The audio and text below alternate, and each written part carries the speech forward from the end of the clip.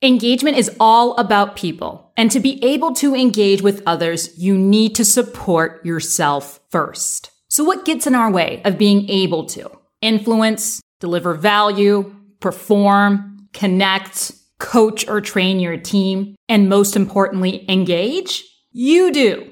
Your thoughts, your emotions, and your existing habits. That's why once you cultivate your awareness, it's important to engage. But you have to engage with yourself first. And this is why self-regulation or self-management is so incredibly important.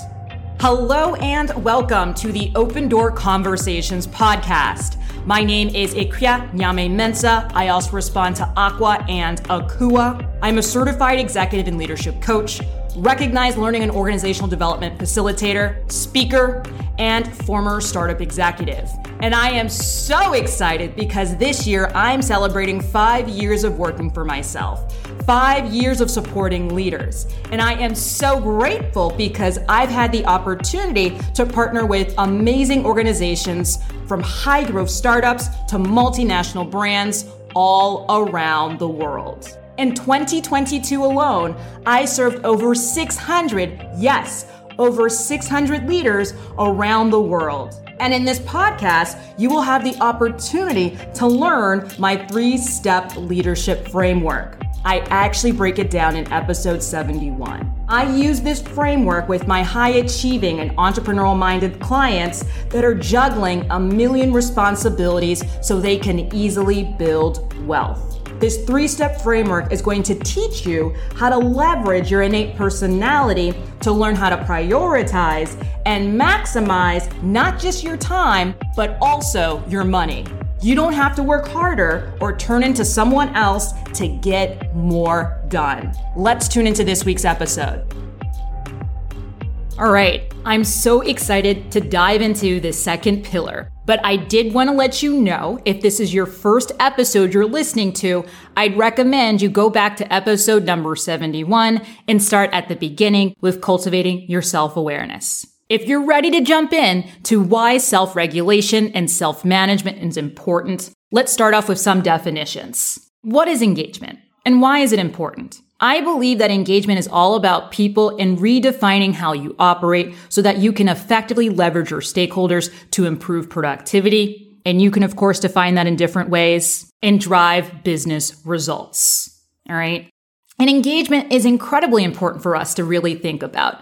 But before you can engage with others, and I probably sound like a broken record at this point, you have to engage with yourself. And that's where self-management, which is also referred to as self-control or self-regulation, really comes in. And that's your ability to regulate your emotions, your thoughts, and behaviors effectively in different situations. A lot of the definitions I found online had to do with education, students, and raising children. And so I just wanted to add this additional part I found on this educational website that I thought was really interesting because I do think it's still very relevant to leadership in the workplace. So please keep in mind that this specific element actually referred to children or students, but I'm going to replace some of the words with leaders. So self-management or self-regulation includes managing stress, delaying gratification, motivating yourself, setting and working towards goals. All right. And humans and leaders or students and children with strong self-management typically arrive prepared, pay attention, right? And if you're a kid, this is more relevant, probably not relevant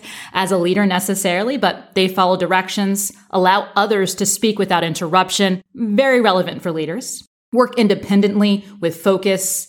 And one of the things I thought that was very interesting, there was no specific report or study cited, but I'm sure it's something we can find online. But they also added that self-control, and in their mind, self-control relates to self-regulation and self-management. And children as young as 5 can predict important life outcomes, such as the completion of different educational levels, physical health, income, substance dependence, and even being involved in criminal acts. So really interesting stuff out there about self-regulation and self-management. And I think this is a core component of engagement. I did want to provide one additional definition, and this is from the Development of Emotional Regulation and Dysregulation, a Clinical Perspective. So this is a study. And they define emotional self-regulation or emotional regulation as the ability to respond to the ongoing demands of an experience with a range of emotions in a manner that is socially tolerable and sufficiently flexible to permit spontaneous reactions, as well as the ability to delay spontaneous reactions as needed, which I thought was so interesting and incredibly relevant. So there's some key things I want to pull from here.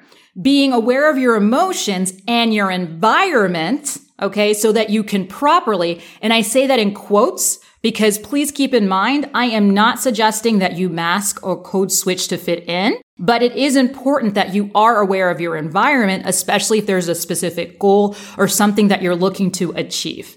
All right. So I do think it is a good way to think about it. It is about the time and place, and not every situation is the time and place to engage in a difficult conversation, to have a shouting match. It's really sometimes going to depend on the context. And so that was just an additional definition I wanted to share because I do think it's important for leaders and people thinking about culture to keep that in mind. So, what gets in our way of our ability to manage or regulate ourselves? Our brains. We are naturally wired, designed, built. How we've evolved has actually made it quite difficult for us to deal with our emotions and to deal with difficult situations sometimes. One of the things I think that you should reflect on as we continue this conversation is, what is one of the biggest threats that you face as a leader? We definitely are not dealing with lions or tigers. We no longer live in caves. But our brain's reaction to some of these threats within the workplace and within our personal, professional lives is the same. So some of the threats that might have come up for you, or some of the things that might actually cause pressure and stress for you, might be imposter syndrome or not feeling like you belong, having more distractions and pressure than ever before, angry investors or customers, unhappy, disengaged, or unmotivated team members, or even having competing priorities. All of these potentially could be triggers and can impact your ability to self-regulate yourself or manage yourself. So these pressure sources, right, whether they be time and expectation that can cause impatience, irritation, frustration, or this feeling and need to be creative, helpful, or successful, however you define it, can create insecurity in you as a leader. And all of that can lead to the release of adrenaline or cortisol, right? Those hormones that impact our breathing and focus that come from our brain. They can lead to the feeling of fight or flight, jumping into survival mode, and ultimately habits, all right? And what are habits? Habits are practices, routines, rituals that are unconscious, automatic, reflexive, and instinctive. And this is why it's so important for us to cultivate our awareness and get really clear on how we show up in different situations. Because it's only through leveraging our awareness where we're going to do a better job of regulating ourselves or managing ourselves in different contexts. We have way more distractions and pressure than we were ever biologically handled. We have way more distractions and pressure, and we are not biologically designed to handle a lot of it. These pressure-filled moments or these stressors don't always make us great leaders. We may not say the right thing, we may not think straight, and we sometimes even go into survival mode. This pressure can lead us to be reluctant, overwhelmed, and firefight even when we know there might be a better way. So, what can we do about it? I wanted to share my 3 favorite ways to deal with my hijacked brain. My 3 favorite ways to really release that feeling of fight or flight, feeling the need to jump into survival mode, or really combat the release of these hormones that impact our breathing, our focus, and our ability to really critically think. By doing these 3 things, it typically stops me from jumping to conclusions, jumping down someone's throat, micromanaging, or any other unhelpful, unconstructive habit. And those 3 favorite ways are number 1, movement, number 2, listening, and number 3, breathing. Let's break it down a little further. Number 1, movement. That's helpful for me, and I think helpful for any leader, to really release emotions and process them. This can be as complicated as tapping, and if that's something you want to learn a little bit more about, you can reach out or you can Google it. Just regular exercise can help you manage that. Rage dancing, crazy dancing to release frustration, screaming into a pillow, kicking or punching something safe. All these things can help to improve your mood, relax you, and help you stabilize your emotions and hormones. A key thing here when we are thinking about movement, if you're in a meeting, movement might not make the most sense. You might need to excuse yourself, or it might need to be something you do at a later time. The second way to deal with the hijacked brain or with this release of hormones that get in your way of your ability to effectively engage is to listen.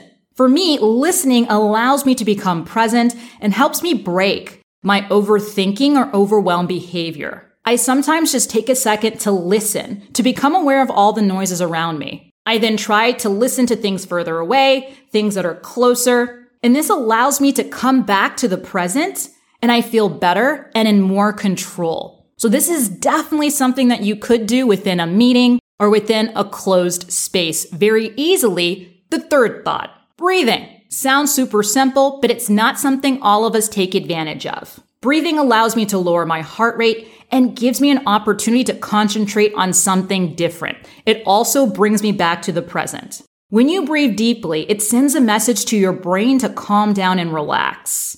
It also helps you control your body's involuntary functions and helps you take a second to really reflect on whether or not that habit, that unconscious habit, that involuntary habit, that reflexive habit in which you typically show up in, allows you to really think about whether or not you want to do that. I like to take 3 deep breaths. That really helps me. And there are lots of, once again, different ways that you can approach this. So you can Google online to find some additional ideas, or you're welcome to reach out and I'm happy to share some additional breathing exercise that might work for you.